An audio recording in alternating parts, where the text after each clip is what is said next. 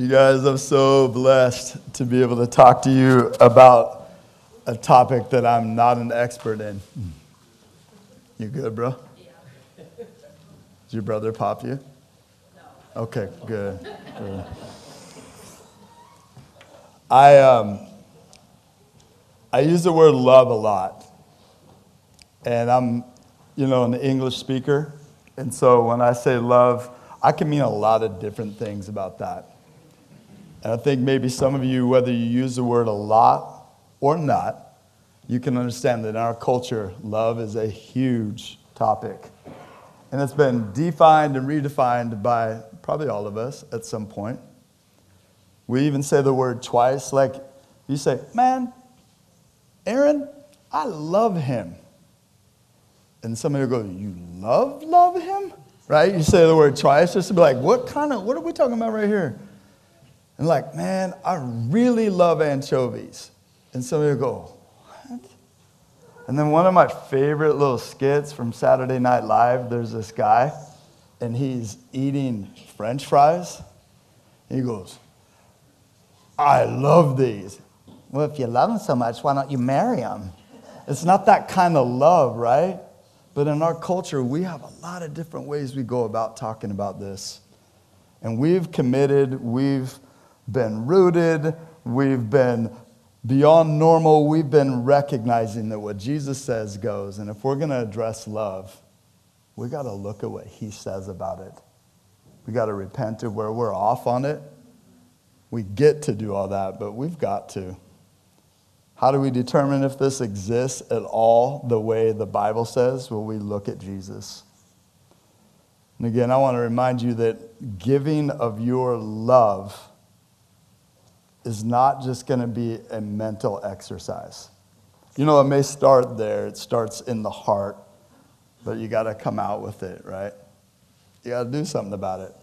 So I'm just going to ask really, really quickly, how do you know somebody loves you?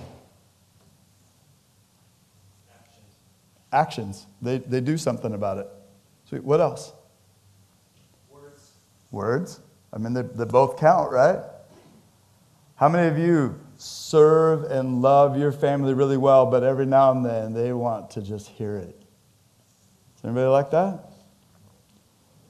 Have you seen a little reminder in a story where a guy says to his wife, what's wrong? She goes, well, you never really tell me that you love me. He said, I told you I loved you on the day we got married. If anything changes, I'll let you know. How would that work out? Any of the ladies go, okay, that's fine. How many guys want to not just be respected, but they want to be shown love? You guys, this is real for us. By way of dedicating, at least because of how long I've been preaching lately, we're going to be here for about 75 minutes. Not now, from here to, but I mean, you got here at 9, we'll probably get out of here by 10:15 or so. But we dedicate a part of our day to show love to Jesus and love to others, whether it's a Sunday, Sabbath, Shabbat, or it's Wednesday at a Bible study, or it's all the above, or it's daily we set aside some time. But really, as my friend Richard was reminding me on Friday, it's the in-between times that we're really getting a chance to live that out. And it's actions for sure, and it's words for sure, and it's thoughts for sure, it's affections for sure. I'm blessed to be able to coach baseball this year again, and there's some young bucks that are trying to figure out how to hit. Some of them just haven't played before, and some of them it's been a while, and some of them, they just got a little mental block. They're like, I just don't want to strike out. I'm like, if that's your focus, guess what's going to happen? It's like, you don't worry about not striking out. Like, that ball is mine. I'm going to hit it. I try to get these guys to just relax and focus in on the task at hand. And that's what Coach, that's what I'm freaked out about. And I'm like, cool, let's just practice. And I know that we can practice love daily. And so we want to go with what Jesus said. And he said, you shall love. Look, he's our standard for it. He's the reason why we even have it and have a standard to begin with. He commanded, you shall love. Last week we talked about this. How can God command love?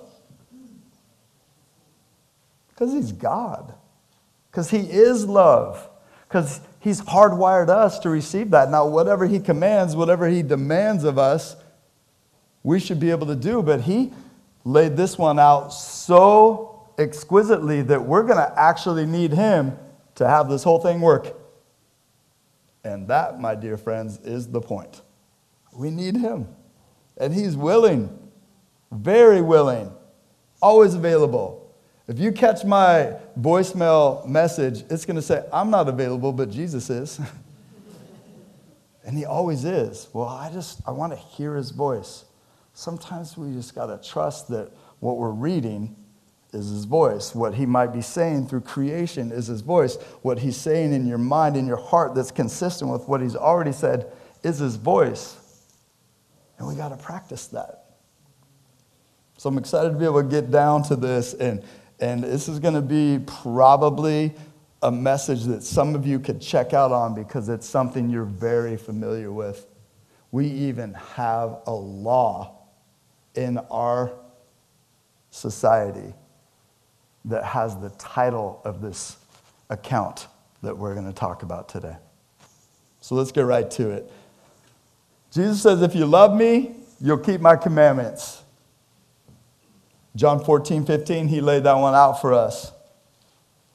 But he also said the next greatest thing of keeping his commandments, right, is not just talking about them, but doing them. If you love me, you're going to keep my commandments. And so here's a command we're going to look at today. Love your neighbor. Love your neighbor. Some of you are like, sweet, I'm really good at this. Some of you are going to be like, oh man, is there coffee? Did they say something about coffee? I'm going to go check that out. Please hang in here with us. Let's go to Luke 10, and we'll go 25 through 28 to begin with. You might remember that Jesus consistently has people ask him questions. And last week we talked about how this leader in the law, this lawyer of biblical law, asked him a question. And he's like, what's the most important commandment? Well, we're going to see a little different expression of that today. This guy comes up to test him. Now, that could be an examination of his character. It could be a chance for him to see, what does this guy know? You know how we do that sometimes. This guy one time did this to me in the airport. I was reading the Bible, and it was just waiting for my plane, and I'm just kind of there, and I'm trying not to focus on what's going on around me. It's a little hard for me to do. But I'm reading. This guy comes up and he goes, do you believe that crap? I literally thought he was talking to somebody else. I'm like, what? He goes, that. Do you believe that crap? I'm like, with all my heart. He goes, me too. I was just testing you.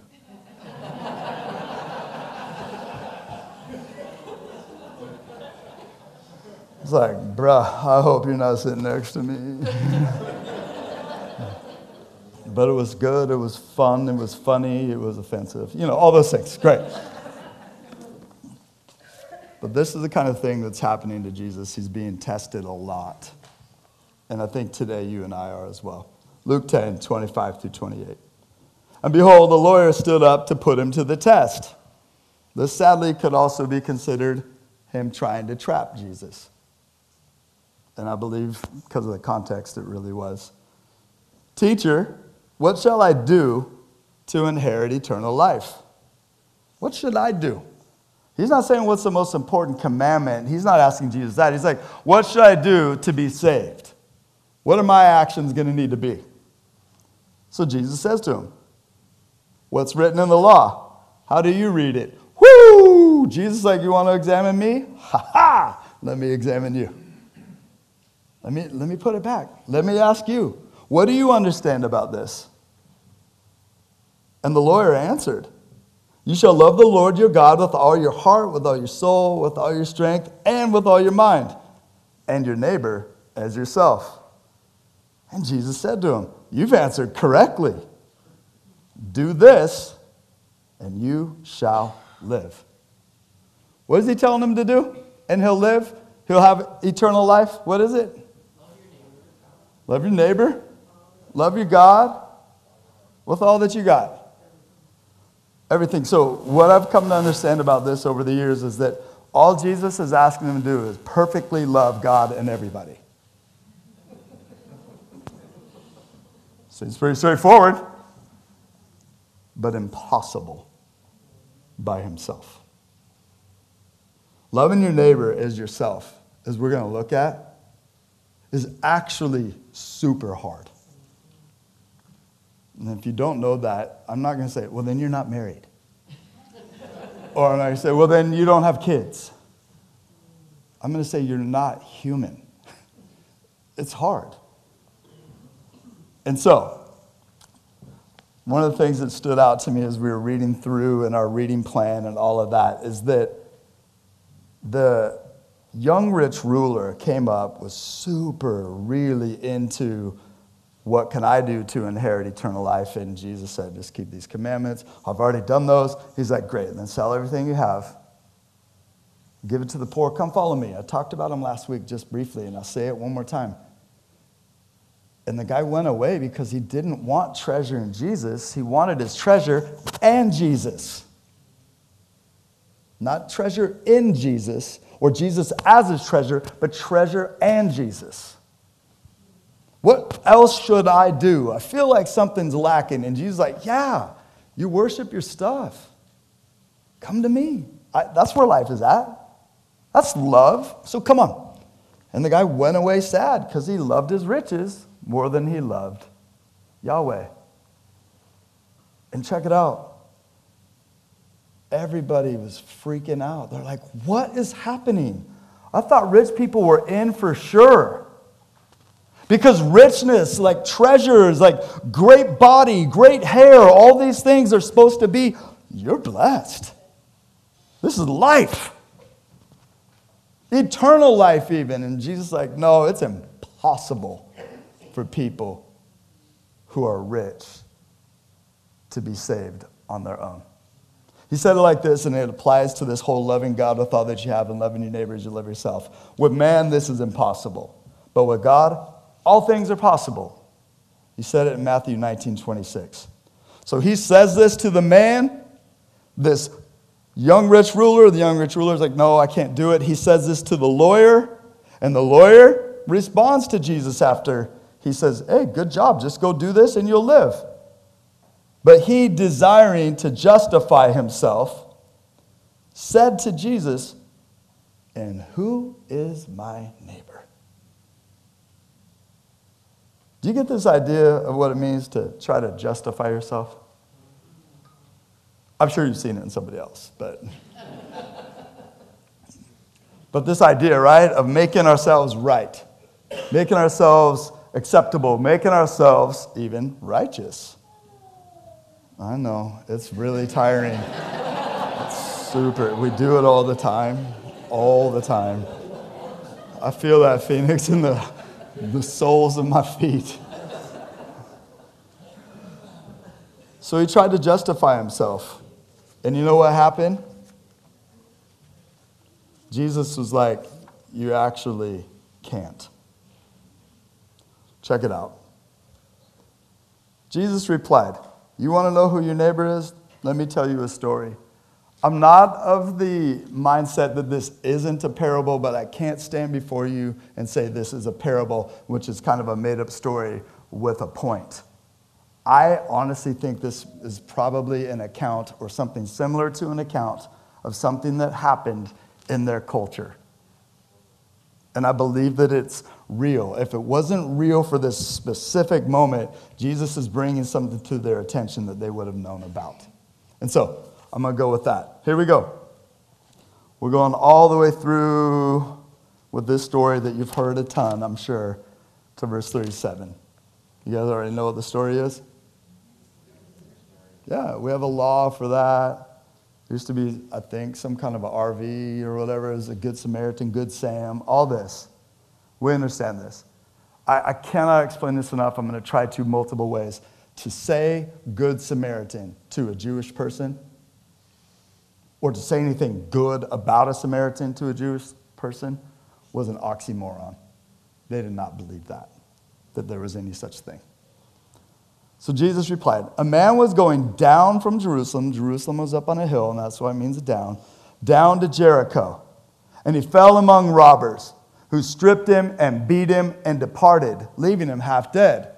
This would have been a very common thing. There was a lot, it was treacherous, it was going down about 3 miles, but it was dropping pretty high to pretty low. And so people would get tired, people focused on the road, and there was robbers and thieves and murderers that would be hiding, waiting to steal from people. And it would happen quite a bit. And it happened to this man. Now by chance, a priest was going down that road, and when he saw him, he passed by on the other side. Before you get too judgy like I normally do of the priest, can we just stop and think of our own culture for a second? Have you ever seen somebody stranded on the side of the road and thought, man, I should probably see if they're all right? Nowadays, we're like, oh, everybody's got a phone. Or somebody else might have called. You ever seen a hitchhiker and you're like, not today, Satan.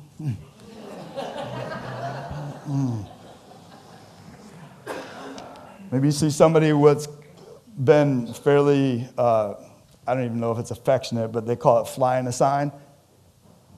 Not going to lie, I need a beer. Or I'm really hungry. Or I need some help. How about people weeping in public? How about somebody struggling to open a door? How about somebody struggling to carry the weight of whatever bundle they have?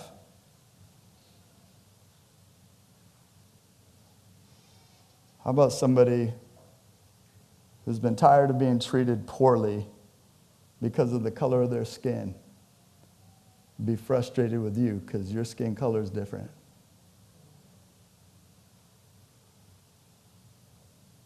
Or you sit there while people make fun of them and you don't say anything. It's risky to step in.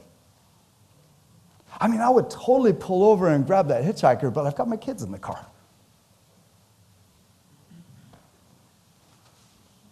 And Jamie, I'm not going to lie, your son told me a story. And it wrecked me. I have so often said, if it wasn't for my kids, and then just blasted by people who needed something without understanding what it is that they need, when my kids weren't even in the car. I'm in a hurry. I got places to go. So before we judge the priest, and next the Levite, we might want to examine ourselves. Why don't we stop? I love how Jesus says, now by chance. So likewise, a Levite, when he came to the place and saw him, passed by on the other side. I don't have time. Or if I touch you and you're dead, I'll be unclean. I can't do my job. I've got somewhere to be. I've got a job to do. People are depending on me. I don't have time to be interrupted. Or just flat out indifference, which is what we normally look at like, oh, priest, pastor, those guys are paid to be good. Hypocrites.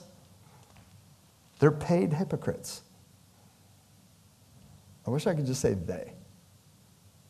But what I've been just really landing on is it's we, for me. We're paid hypocrites, like pastors.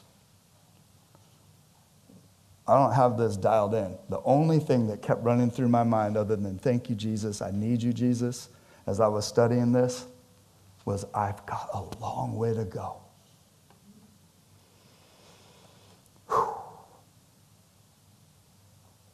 So he's like two kind of superstars-ish, or at least righteous people in their society, pass by on the other side of this guy that was left half dead. We look at him and go, oh, he gone, right? Like, I'm not going to even try.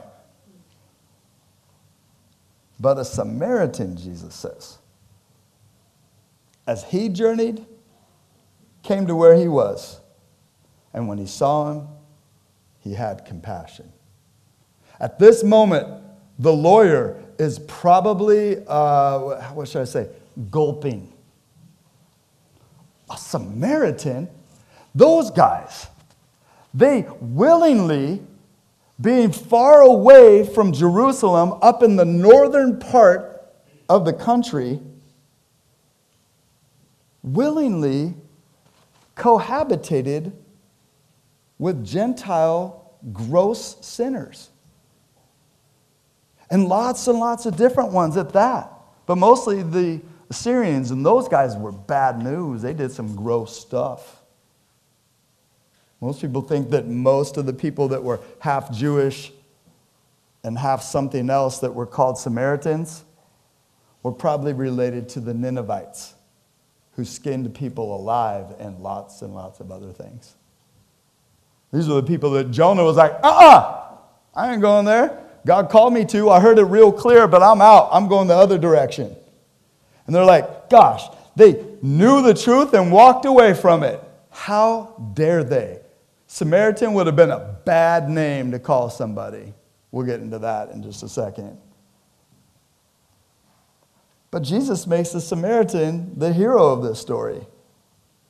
As he journeyed, and what? He had all the things to worry about that those guys did, except maybe being clean or going to work at the temple or coming home from the temple. It's been a long day. We don't know where the Samaritan was going, but we know he was going somewhere when he saw him. And he stops and he has compassion on him, interrupts his day. He went to him, bound up his wounds, poured oil and wine. And you're like, what? Was he making a salad or was he helping this guy out? That was medicine for them. And then he set him on his own animal and brought him to an inn and took care of him. I'm going to tell you, my wife, Kathy, is probably one of the purest, sweetest people in the world, and then she married me. And I've had influence on her, but she said, look, I found this shirt. It says, get off your donkey and help somebody. He got off his own animal, got down, helped this guy, and then put the guy on his own animal and went for it. Could have been a trap. A guy could have been sick, could be infected. Look, I'd stop, but 6 feet.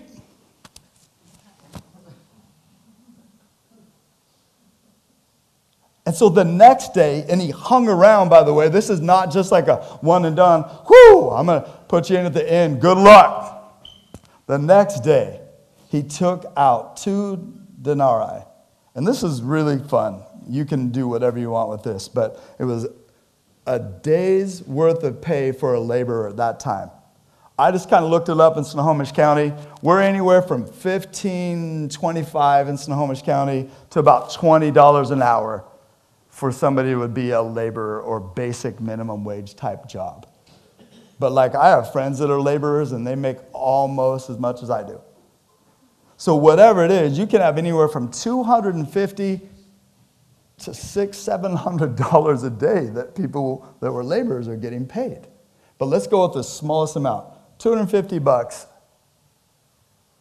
Well, not a day. It would be 125 and then 125, so $250. He lays down 2 days' worth of wages, and he gives it to the innkeeper, and he said, take care of him. Whatever more you spend, I'll repay you when I come back. I'm this dude's advocate. I'm trying to take care of him. I want to help. I want to serve. So then Jesus says, look at how fantastic this was. Which one of these 3 do you think? Lawyer? Lawyer of the law? Lawyer that knows what it says in Exodus and Leviticus about being good to strangers and even enemies?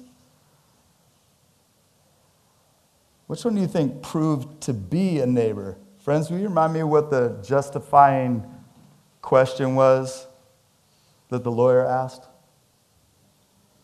Who's my neighbor? Jesus didn't say who his neighbor was. He says who the neighbor was to that guy. Listen, which of these three do you think proved to be the neighbor to the man who fell among the robbers? Who was being a neighbor? Not who is your neighbor. Who is being the neighbor? And he said, the one who showed him mercy. He couldn't even say the Samaritan. He's like, the one who showed him mercy. And Jesus said to him, okay, you go and do likewise. Back to the perfection thing. You're going to need some help for this one.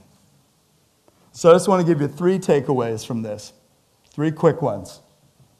Number 1, understanding Jesus' love starts with admitting you're not perfect. Jesus' love, right, is more than what you can get on your own. My favorite movie is Princess Bride. And they go to this guy, Miracle Max, because they're trying to get this guy to be raised from the dead. So blasphemous, all that. Okay, I get it. But they give him like this chocolate-covered miracle pill. And Wesley comes back to life. And they're going to go storm the castle. And he's standing there with his wife, and she looks at him and goes, do you think they'll make it? It would take a miracle. It's going to take a miracle for you and I to go and do likewise. I just can't do it on my own. Woo! That's right where Jesus meets you. That's right where he meets you. True, real, authentic love starts with admitting we can't do it on our own and acknowledging that only Jesus can. So that'll lead me to my second takeaway for you today. And this is an important one too. We can't justify ourselves. I'll try. I know. We do. Well, what I meant was, look, I have one of my children that I'll say, this is what you need to do. And they'll tell me, I know.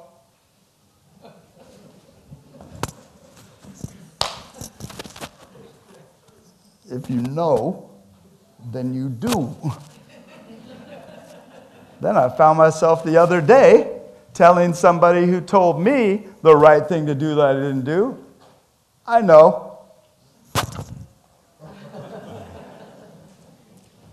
Jesus has taught me so much about how I can't make myself right on my own. And I just prove it. I'll just let that one sit the way it is. You can't justify yourself. But I was listening to a podcast by Pastor Timothy Keller, and he's been sick and all this. This was an old one, and it was so amazing to me. He said this, Jesus didn't come to teach us how to justify ourselves. He came to be our justifier. I'm not going to try to teach you how to be good enough to be justified. I am paying for it. Communion. We just were reminded of that over and over again. The songs. Whose name is above all names? Oh, let's get loud, church. Whose name is above all names? Jesus. Amen. Hallelujah, Phoenix. But you guys, the final point is one that you've probably heard before, and it's not new to me either, and it's certainly not original with me. In this story, Jesus is the Good Samaritan. Jesus is.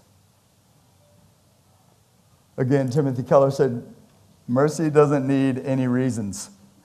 You just give it. Nobody can earn it, so you got to give it. People don't want it sometimes. I don't want your mercy. I don't want your pity. I don't want your welfare, all these different things. But I want to tell you, if Jesus is identifying himself as a good Samaritan, like he's the one that came and was all risky with his love, and he gave his love even though everybody was going to turn from it at some point, it's not the first time He's been called a Samaritan. It's not the first time that he identified as somebody who was considered less than in the community. If you will, you can go to John 8:48 with me.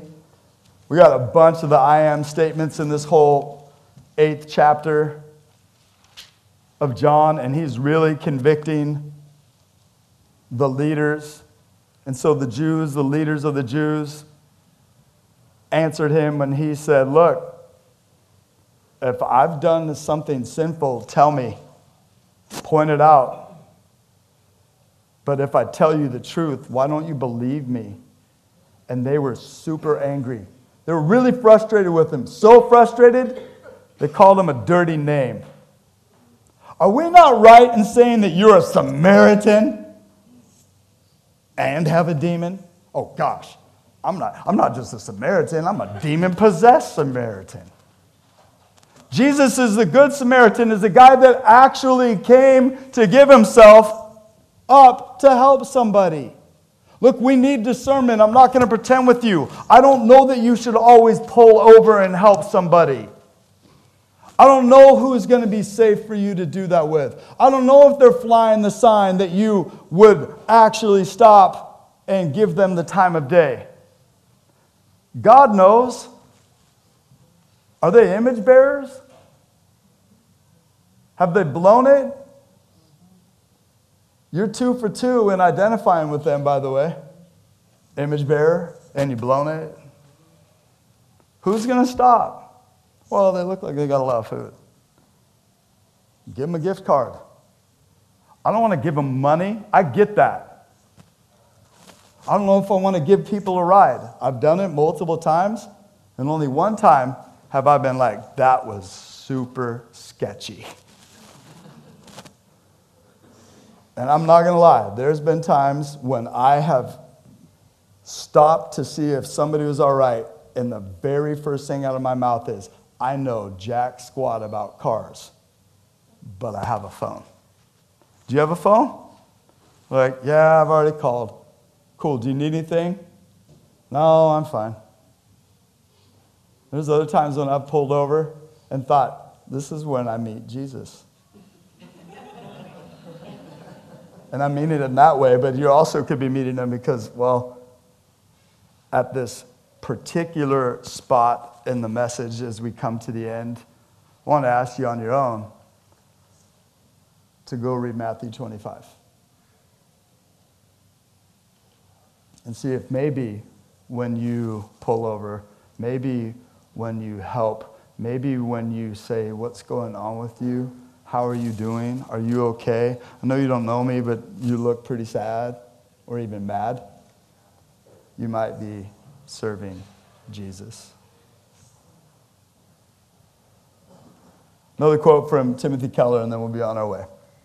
Until you're crushed and convicted by the magnitude of love that Jesus requires. So it's beyond you. Until that happens, you'll never be humble enough to receive the love that he offers in the gospel. It's time for us to move towards Jesus. Some of you this morning are sitting here right now, and you need to admit that he's the only one who loves like this. You need to confess it. You need to confess that he's the Lord and you're not. You need to ask him to forgive you. You need to invite him to run the show, give you discernment. And some of you have already done that, and you're at a good spot. It's still a really good thing for all of us, a step closer to admit that he's the only one who can do this. But here's a second step maybe. Pray and ask Jesus to open your eyes and your ears and your hearts to see, hear, and to show his love to others in your life. Friend, you need to ask Jesus to help you to be a neighbor. Not look for like who you want to serve, but look to serve. You guys remember the golden rule, right? Out of the mouth of Jesus also, love your neighbor, right? Is cool. This one is like this practical step. Go and do for others what you want them to do for you. Let me tell you what I learned listening to this podcast. Loving your neighbor as you love yourself is being joyfully filled with excitement when they get what you wanted. Going out of your way to make sure that they know how good it was that they got the promotion. And not saying, but I really wanted it and I'm trying not to hate you. But like being excited for people. Friend, that is really impossible apart from Jesus. For some of you, you've neighbored well, and you're so exhausted. You're tired. You're burdened. You haven't just been loving your family, you've been loving people all over the place. And you are not just bordering on burnout, you're as crispy as the bacon I love to eat. You need to admit that to Jesus. You need to ask him to refresh you and to remind you to grab again that love that gives and gives and gives. And ask him to open up your eyes to see some fruit of what you've been doing. Because again, let's talk about a tree for a second. We talked about Jesus being the vine and we're the branches. Well, the branches come off of the life source, and they have fruit, and they have leaves. Those leaves, that fruit, really technically isn't making the tree grow. Now, they stop, and they can fertilize and all that, but it's the other way around, friend. The tree makes the fruit grow. And so we need to admit that, and we're like, Lord, I know I'm exhausted and tired, and you were too, and you took time away, and Sabbath, slow down, don't just do. But we refresh, like filling up at the gas station so you can go do your stuff, right? We get refilled so we can give away. Lord, what you've given to me, I need to keep giving to people. And I need to not become scarce with it. But I also need rest. It's okay to slow down. I was blessed to talk with some people this week that have had a whole lot of things happen in their life that are really, really challenging. And they have bordered on bitterness. Like, God, you've done so much for so many people, and I've done so much. Can you hook me up? It's a good question. It's a real question. To build a life there is to build a life based on bitterness, not thankfulness, not dependence on Jesus. Friends, we have a ton of different questions that we have for you, and I'd love for you to get together with people and go through those questions. I'd love for you to watch the Live It Out video. It'll sound a little bit similar to what you hear today, but there will be a specific takeaway for you in there. I want to thank you for allowing me to spend half an hour plus with you guys going over this. But in the words of Jesus Christ, go and do likewise. And you're going to need him for it. And he's like, yeah, I know, let's go. I got you. I got you. I want you. I love you. I came for you. I came for everybody. Not everybody's going to listen. Not everybody's going to like it. And when you get into Matthew 25, you're going to notice nobody says thank you. Some will say thank you. Don't do it for the thank you either. Whew, now you're really talking about some impossible stuff. I know. We're going to need Jesus for this one. You're going to need Jesus anyway. And he's willing. I came that you might what? He said. Have life. I want this for you. Look to be a neighbor to people. Because Jesus neighbored us first. Let's pray. God, you're awesome every way, every day. I love you so much. I thank you for today. I ask that we would get about our day with our family and our friends and even strangers. I want us to be safe, but I don't want us to be secluded. And so, Holy Spirit, we need your discernment for what that looks like. We need to know how and who to help. And maybe we help through giving resources to other people. But Lord, may we not just let it be put on somebody else. May we be a part of it. And I'm asking in your precious name that we would see some fruit of that. So it would encourage us that we're planting and watering, but you're making it grow. And I know that on the way to meeting the needs of others, our needs will be met. I've seen it so much. I love you, Jesus. It's in your name we pray. Amen. Hey, God bless you. Be strong and courageous. Let it be contagious. We're not to keep this to ourselves. Go give it away.